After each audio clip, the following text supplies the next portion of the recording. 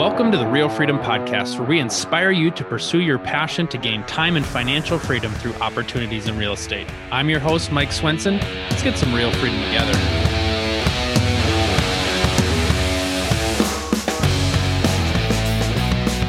All right, welcome everybody to another episode of the Real Freedom Podcast. And today I'm excited to share, I have Joanne Bolt here, and she is the CEO of the Bolt Group, and you are based out of Atlanta, Georgia area. Right. And so she's been in real estate for a long time, and also is the host of the Tina and Joe podcast, which you guys just recently started. So I'd love to hear you share more about that and you know, the why behind that and the growth. So welcome, Joanne. We're so excited to have you. And why don't you just share us a little bit more about yourself? Sure. Thanks for having me. I'm excited to be here. I am an Atlanta native, so I'm a very rare breed. I did not move into the area. I was actually born and raised here, though I've moved around the 45-mile circumference of Atlanta over the last couple of years. But I got into real estate in 2003 when I left my consulting job, because at the time I was a newlywed. And my husband and I were both traveling, me with my consulting and him with his sales. And about 8 months into being married, we looked at each other and realized we'd never even unpacked some of our moving boxes into the house we lived in together or used anything from the kitchen, because we traveled so much. We saw each other like in the Delta Crown room. I mean, that was date night on a Friday night. And so I said, well, this is not the life I really envisioned for myself. And if I don't want to continue being up the levels of Accenture from junior analyst to, partner, like, let me just find something else. And so at the time I looked around and I did what most people, I think, do. And I said, well, I'll just get my real estate license while I figure out what I want to do in my big girl world. And 18 years later, I'm still slinging houses and in the real estate world. So it went from being that, let me get this as a career while I figure out what I want to do, to being something I truly loved. And so I stayed in it over the last couple of years. I've been in it in the foreclosure market. I've been in it in the seller's market. I've seen all the ups and downs over the years. I've run a big team, and now I'm kind of living life and running a whole different type of organization. And it's been really fun over the last 18 years to explore who I am as an agent and kind of get to grow. This career kind of lets you. Yeah. Yeah. Well, and one of the reasons why I love highlighting people in real estate is that, I often say it's like an entrepreneurial playground. There's so many different opportunities. There's so many different ways that you can pursue your passion and mix it with the gifts and what you want to do. So for people that maybe haven't thought about real estate or are just new into real estate, talk about the early years for a little bit. It's a challenge, right? There's a lot of turnover. A lot of people don't realize how difficult it truly is to get your footing in real estate. So talk about the early years a little bit for you and how you were able to kind of get a foothold.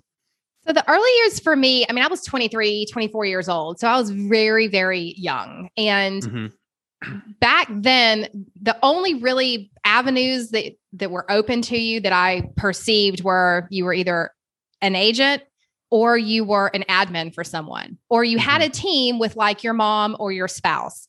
And I didn't have my spouse or my mom in real estate, and I wasn't going to be an admin because paperwork is just not my jam.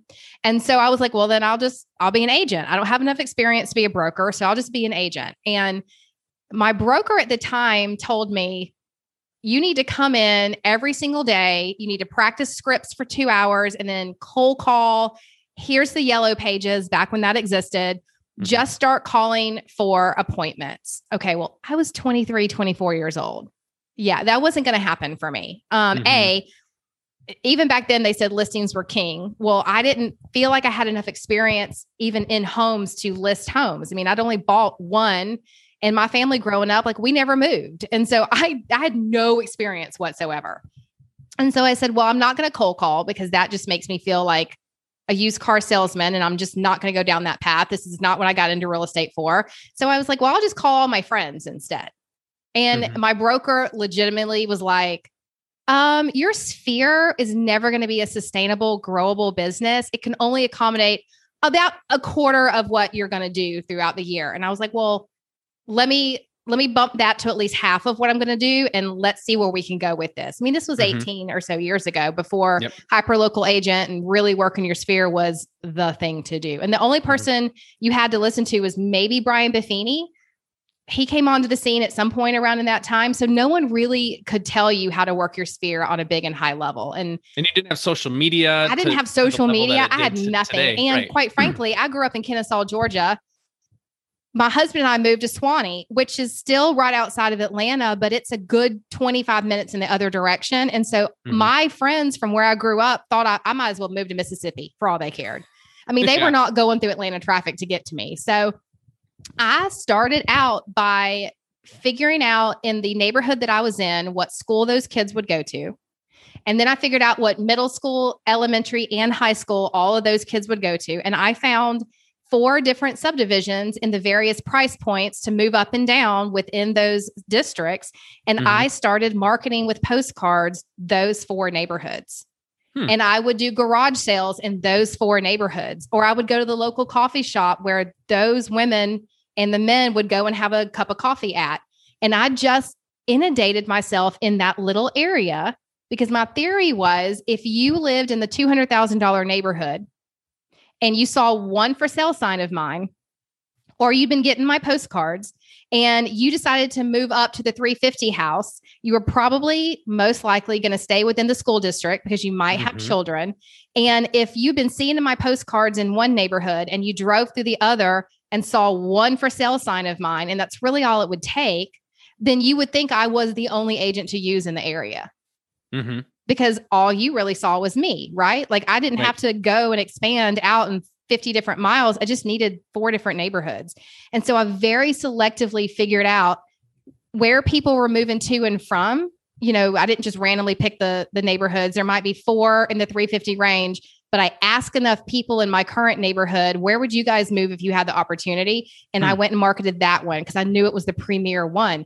And that's really how I started my business. And everyone thought that I did 120 homes a year. And I think my first year I did 18. I mean, like, which is still better than your average starter agent, but that's a great number. And I did it without cold calling, without door knocking. All I did was postcards and just being visible in the community. I mean, God, if we'd have had social media back then, I can't even imagine what I would have done. So that's how I started my business. And then probably within 18 months of starting the business, I hired an admin. I did what every other real estate agent that gets busy does. And I hired an admin because I needed to leverage out that aspect of the business. Because me calling attorneys to schedule closings or handing in the paperwork, that was not where my efforts needed to be. And I knew that really, really early on. Yeah. Okay. So then talk about, the next phase of, I think one of the important things as we talk about, pursuing your financial goals and all that is it takes great people and leverage, whether it's building your own team or whether it's partnering with great people. That takes time and great people and trust and great relationships are hard to come by too. So talk about the kind of the next step of your journey of building your team out. The next step of my journey really involved, it kind of happened by accident, actually. I had an agent walk into my office. She was a newer agent and she said, "Do you have any listings that I can do open houses on?" I said, "No, unfortunately, I'm really buyer heavy. Like I'm just not a massive listing agent. I'm buyer heavy." And she said, "Do you have any buyers that I could take out and show homes after you've consulted with them and before you write the offer so that you can, have Friday date night with your husband without it being in the Delta Crown room, but like actually have your life back?" And I thought, God, that's brilliant. Because the showing agent concept, I didn't know anything about it. It wasn't in any books I had read. Nobody was really utilizing that. I said, "You don't want my buyers completely as a buyer's agent?" She said, "No, I'm not ready for that. You work your sphere. They're your people. So I can't be your buyer's agent. Why don't I take a smaller cut and just show them the homes?" Great. So that was my next step. And it leveraged back my time and gave me the freedom again to, go to Georgia football games on Saturday with my husband because I wasn't out seeing 25 homes and, go to dinner on Friday night with our friends because I really wasn't trying to schedule homes to see. The only time I got super busy on a weekend was when an offer needed to be written, and then I wrote it myself. And so when I got back my weekends, all of a sudden, like, life looked a lot different. And I started realizing the power of a team. Yeah. Well, and I think too, realizing a lot of people talk about, thinking about your dollar per hour activity, the highest and best use of your time is leveraging your ability to write deals, negotiate deals, and all that sort of stuff. Yeah. And yeah, naturally by growing, you're allowing somebody else to come in underneath you and figure things out. And that pushes you kind of up the chain to where you can focus your time, and you get a little bit more freedom back because you have that great leverage. Absolutely. And I loved it. I loved being able to have my weekends back, which most agents in my office, they would look at me and they were like, how do you not work on Sundays? Well, the clients I do take out, I'm very firm with. I don't work with you on Sundays. I'm going to church, and then I'm going to spend the time with my family. So you need to look at homes on Saturdays. We're going to do this around my schedule. And the ones that had to look on Sundays, I gave them out to my showing assistant, and she took care of them. And when you script it right, your clients, even your sphere clients, they're okay with it. And that was the one thing I learned early on, was how to script my best friends into not working with me, but with someone in my team. Yeah. Well, I think too, people are flexible. I remember, listening to a training early on where there was an agent and he had only worked, I think, one night in the past year, and he was $1 million agent. And the phrase that he said that always stuck with me is, people are flexible as long as you ask. Yeah. And if you just tell them, I have clients that I love showing homes to at about between 8 and 9 a.m. on a Thursday or Friday morning, because that's what works for their schedule. And so I don't have to go show them houses on weekends, because we'll go out at 8 a.m. on Thursday.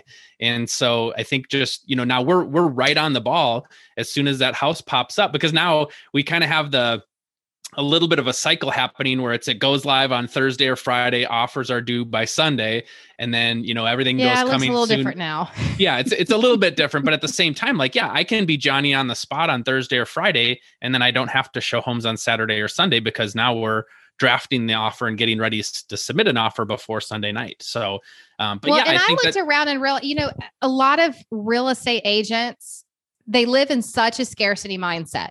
Oh my gosh, I cannot tell my client that I had other plans on Saturday afternoon, because they may go find a different agent.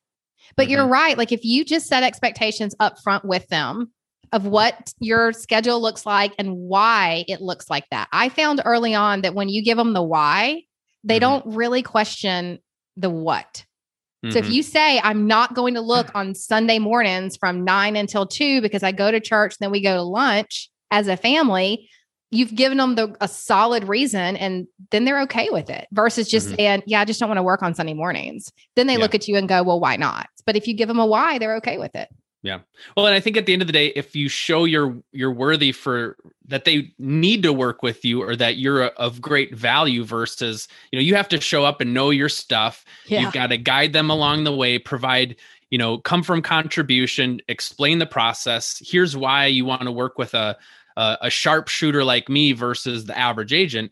I mean, you have to show that first, to show like, I'm an agent that's worth waiting for, and this is why we're going to go out at these times, versus like, I don't know anything. And by the way, don't, I can't help you on the weekends, but it's okay. I really don't know my stuff. Right. Because then you come across as like a part-time agent who is flying by the seat of their pants and has no clue. And that's when your clients will leave you. You're right. Right. Yep.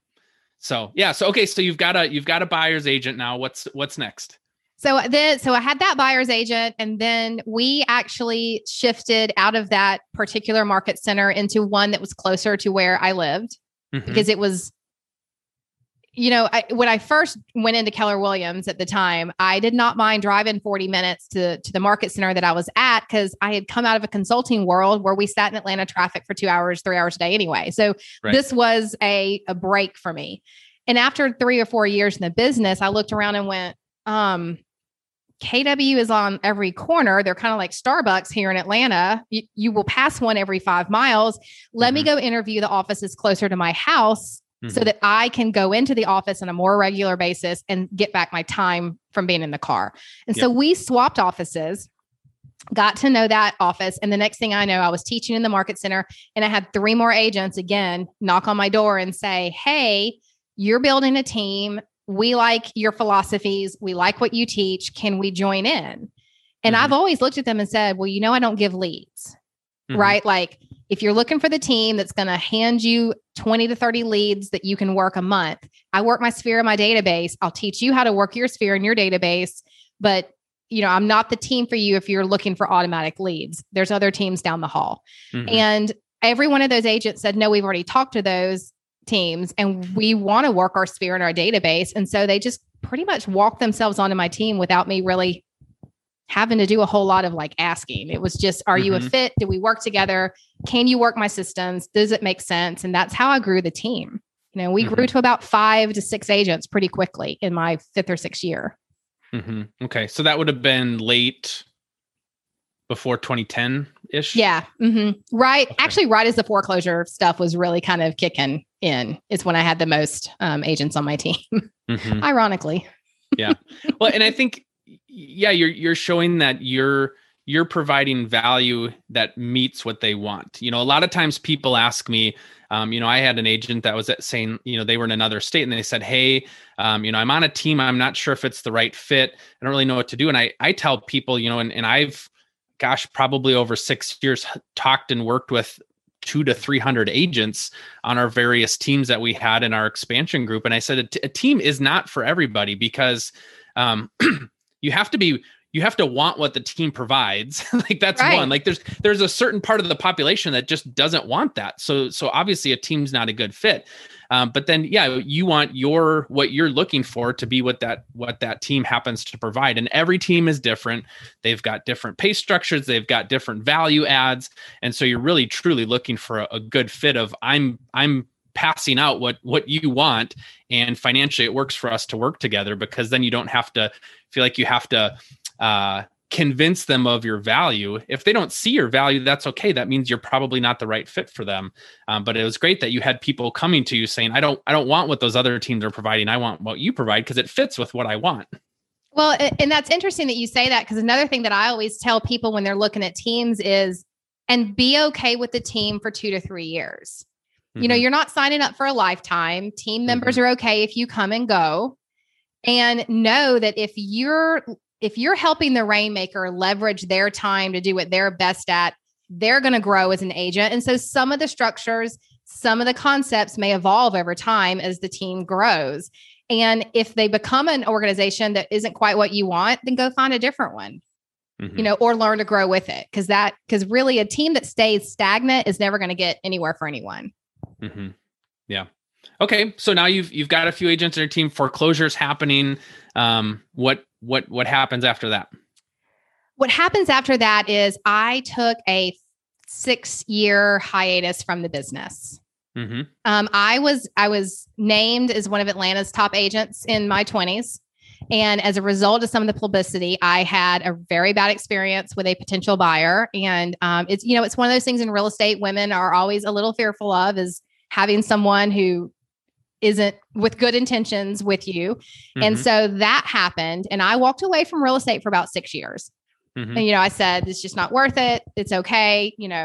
I kind of figured my database was so strong, I'll keep getting referrals. And what I learned during those 6 years is something that nobody ever really wants to talk about in real estate. It's when the last for sale sign goes in the yard, it really is the last. Like your database may get you referrals that you can send out for the next 12 to 18 months. But after that, they're going to quit calling you for a referral because they know you haven't been in the business. Right. And so after about 6 or 7 years, when I decided I wanted back in the game, because I really did miss it and I loved it. My husband and I said, well, you'll never work with clients again. So I said, okay, well then how do I find the freedom to do the career I want that gives the finances I want and yet never work a client again? And so I immediately walked back in and built a team almost like that. The problem this time around for me, though, was I had now entered into a world where Zillow existed, Realtor.com existed, social media had become a thing. And so I was learning real estate almost from the ground up and trying to run a team at the same time. So for the first 2 years, I probably didn't have the same success I did before I took my break. And it's really because as I built it the first time around, I was learning it and doing it at the same time.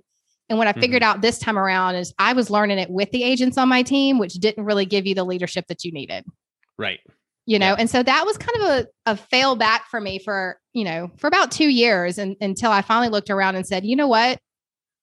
I don't actually enjoy running a team anymore. This is not fun for me. Like having these agents who are constantly looking at me with failure in their eyes or success. And the minute they get success, they go somewhere else. And then it's just a rat reel I was on.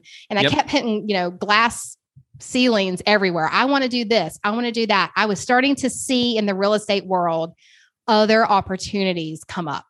So from the time I started in 2003 to now in like 2014, all of a sudden you had massive operations people coming out.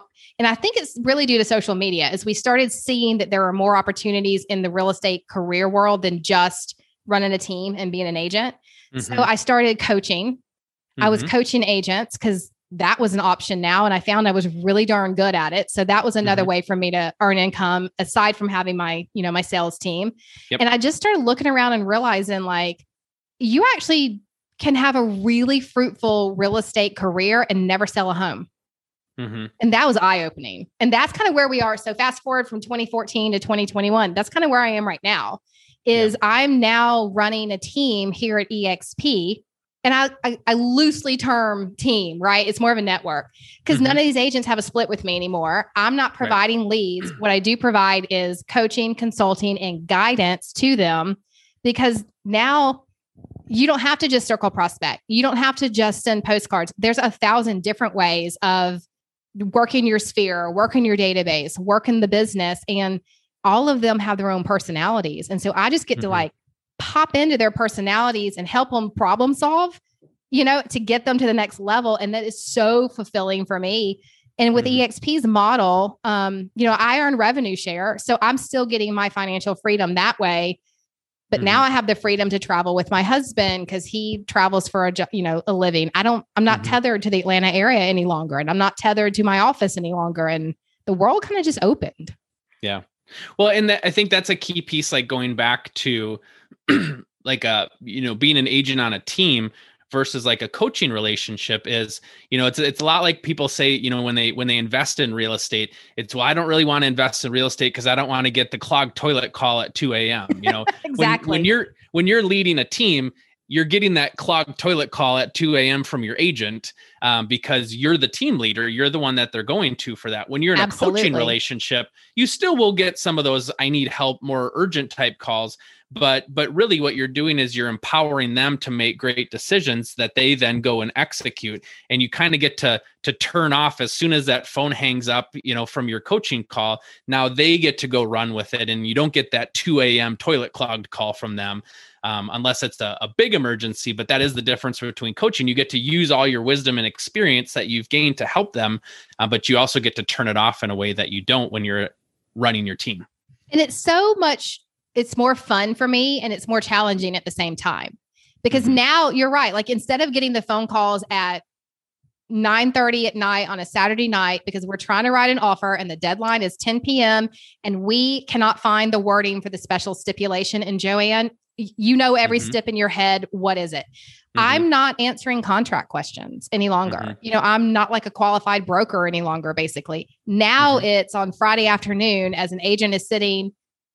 I've got 3 strong female teams in my organization right now. So I get a lot of phone calls from those agents that are like, hey, I'm sitting with my buyer's agent and this is the struggle we're going through. Could you give us advice and guidance? Heck yeah. And so now I'm getting to like live in that world of strategy, which is really, really appealing to me a whole lot more than just the everyday, like check the box and dot the I and cross the T questions. Yeah, it's funny that you said that. We have an agent on the team that was writing their first purchase agreement. I think it was 2 weeks ago or maybe 3 weeks ago.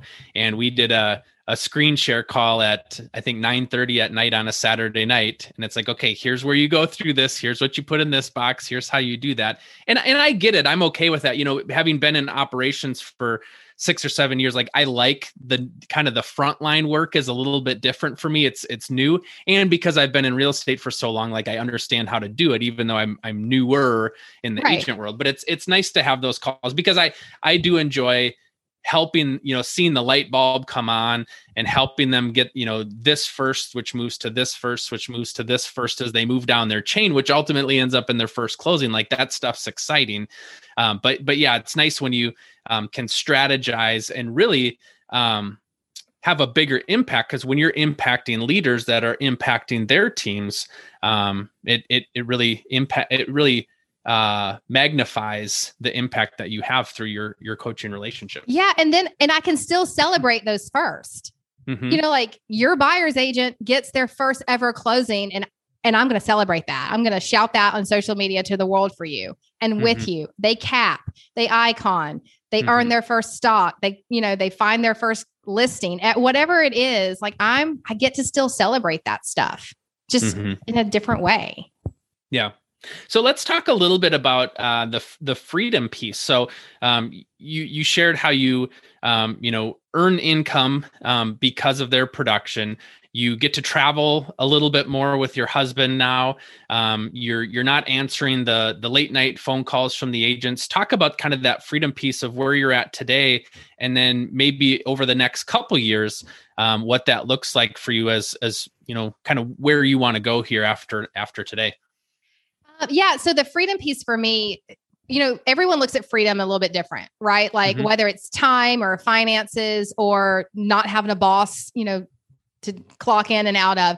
For me, it's the freedom of being able to explore where I want to go with this career, because I love what I do. There's no reason to retire because I love what I do. And now when I'm seeing the other opportunities, I'm not bogged down, for lack of better words, to one office, 4 agents all looking at me at the same time every single day. I have the freedom to look around and go, I met an amazing woman named Tina, and she and I both have a passion for women real estate agents. And we're going to start a podcast where we talk about that. Yeah. Like now I've got the time to do that and the freedom to go and look into that avenue of that part of a career. Or, like I said, my husband works, he works internationally. So the hardest 2 years we had when I was in a traditional real estate role was 2018 and 2019, because he works in London. I am in Atlanta. That makes life quite difficult. So, now granted, for the last 12 months, he's not been allowed to fly, but we're going to assume that that's going to start again soon. And with the way I'm running things now, I could fly over to London with him for 5 or 6 days. And it's okay, because I can still hop onto my Zoom calls. Yeah, I have like 3 consistent with members of my organization. So all I really have to do is make sure either those are covered or I'm hopping on to them, and I'm good to go to travel, and I can do that from anywhere. So now I have that freedom to, if he walks in the door this afternoon and says, the Queen opened the doors again in London to flight and travel, like, let's go. I'm like, heck yeah, I need 20 minutes to pack. Where's my passport? And I didn't have that before. Yeah. And so like that for me is super big freedom. Now, financially, I've also gotten to explore things like investing. I've purchased rental homes now. I'm taking a look at real estate in all kind of different ways than just the commission and what you get off each commission check. Yeah. And, we always used to say a lot, running with the wind behind you versus feeling like you're running into the wind. If you're a track star and you've got that huge headwind, it's like you're just going to get so much more fatigue. But when you plant these different seeds and you have these different streams of income and you're growing opportunities, now, next year it gets easier than this year. Now you still have lots of responsibilities. You still have problems that come up. It doesn't mean it's perfect, but you can truly build year over year. So share a little bit about your investments. So I will tell you that one thing my dad taught me growing up was that you make your millions in real estate, not in any other career that you ever have. And he was the top salesman at State Farm for, 30 years. And he still said it wasn't State Farm, it was real estate. And he bought and flipped rentals all the time. So a couple of years ago, I looked around and said, okay, well, we have our primary home and we have now purchased a condo in Florida. But why don't I have actual rental properties here in the Atlanta area? It's one of those things that you're like, duh, I'm a real estate agent. Why am I not buying real estate? But we don't think about it on ourselves at the same time. So I found one of our listings that would have been, I mean, it was a great rental, had great ROI for rent. And I used the commission on it as the down payment, got a loan on it, bought the house, and used it as my first rental. And opened up, a bank account and an LLC for it, and everything had its own P&L and did its own thing. And after about 13 months, I looked at that bank account and said, I think I have enough to combine with my commission on another home and, take a better loan out and buy my second one. And so I've been on a path that we buy 2 or 3 rentals now a year because the rental incomes that come in combined with my commission make it to where I can take a loan out on a property without actually putting physical cash in. And as long as the rent covers, the mortgage, the taxes, the insurance, the HOA, all the kind of mess that comes up with having it. And I have a property manager because I don't touch any of them. I don't want the toilet phone calls at 2 a.m. Yep. And as long as we stay profitable on that, I'm not your typical investor. I'm not looking for that certain percentage off every home. What I'm looking for is, and I learned this from some of the investors on Bigger Pockets. If you're familiar with that podcast, I listen to them a lot too. What I'm really looking for is, are all my expenses covered? And is there about $100 to $300 per rental every month that gets put into the bank account? Because if there is, and there's steady money coming in, then they're just buying that house for you. And then when you go sell it, you're looking for, the delta on the sell. So we actually have got 3 of our rentals under contract right now to sell, and we're going to use a 1031 to exchange them into different rental properties. Yeah. So that's kind of fun too. It's like playing Monopoly. Yeah. And you get to experience the power of leveraged money, and all the appreciation and stuff that goes along with it. Now, I know a lot of times people are talking about, well, what if we see another dip in the real estate market? Well, when you're playing the long game, 10 years, 20 years, it's going to work out over time. And so, if you had, let's just say for clean numbers, $100,000 property and it appreciated by 10%, well, you made $10,000. But if you had $1 million property, $1 million worth of properties, whether it's 1 or 2 or 3 or however many, and it appreciates by 10%, now you've made $100,000. Right. And so it's just building, it's like pushing a snowball down a hill. It's just going to gain more and more momentum as you go. And the hardest part for so many investors is just getting started. It is. A lot of times people say, well, I've always thought about that. But I just haven't, I don't know what to do, and at some point you just got to take the risk, right? Just like anything big in life, you're not going to get the reward unless you take the risk. And it's okay to take a loan out. A lot of investors don't realize that, especially on your first one. In fact, I like to keep a loan on half of our properties because that's a taxable event that I can use, to write off on taxes. Right. But, you're right. Like, yes, real estate can go down. It will come back up eventually. But, and here's my kind of theory on it. You buy $100,000 house. You never actually write a mortgage payment because your renters do that. And then you end up selling it in 5 years at $90,000. You really haven't lost 10 grand because you never paid for the house. Right. So anything you walk away with at that closing table, and hopefully there is a delta there, is actually profit. And if you run it that way, I don't worry about the market dipping down.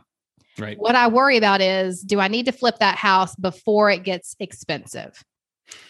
Like before the roof caves in and the new HVACs need to go in. I don't mind doing a certain amount of repairs every year, but when it hits that point where you're like, oh, every appliance is about to tank, the roof's about to tank, all the HVACs are about to tank.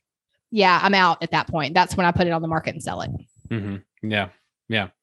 Cool. Well, it's exciting to see all the growth that you've had and to be able to utilize all your wisdom and experience that you've gained through the years to have a bigger impact on people, to have a big impact on women in real estate.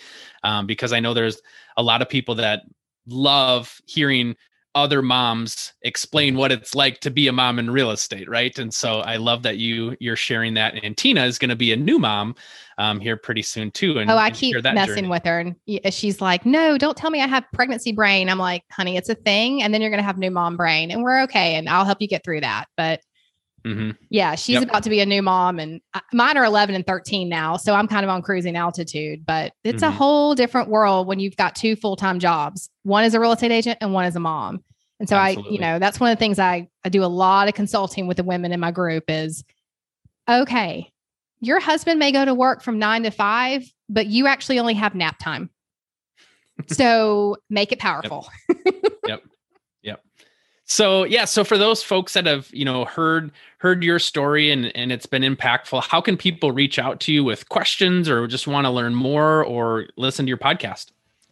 The podcast is the Tina and Joe Show. And the word "and" is actually the ampersand sign. So it's Tina and Joe, J-O Show. It's on all the major podcast players, Stitcher, Apple. You can pretty much find it anywhere. You might just have to search because a lot of people spell it wrong, is what I'm discovering. But other than that, I'm on most of the major socials. My favorite one is Instagram. My handle is It's Joanne Bolt. That is where I spend most of my time. It's where I answer all the DMs myself. I don't have an admin answer those DMs. So if you're on the Instagram, that's the best way to get a hold of me. Otherwise, you can find me on Facebook, Joanne Bolt. Me or my admin will answer those direct messages, but you'll get a hold of one of us. And so we can point you in the right direction. Awesome. Well, thanks so much for coming on and sharing your story. It was great to hear more about your journey in real estate. Thanks for having me. It was fun. All right.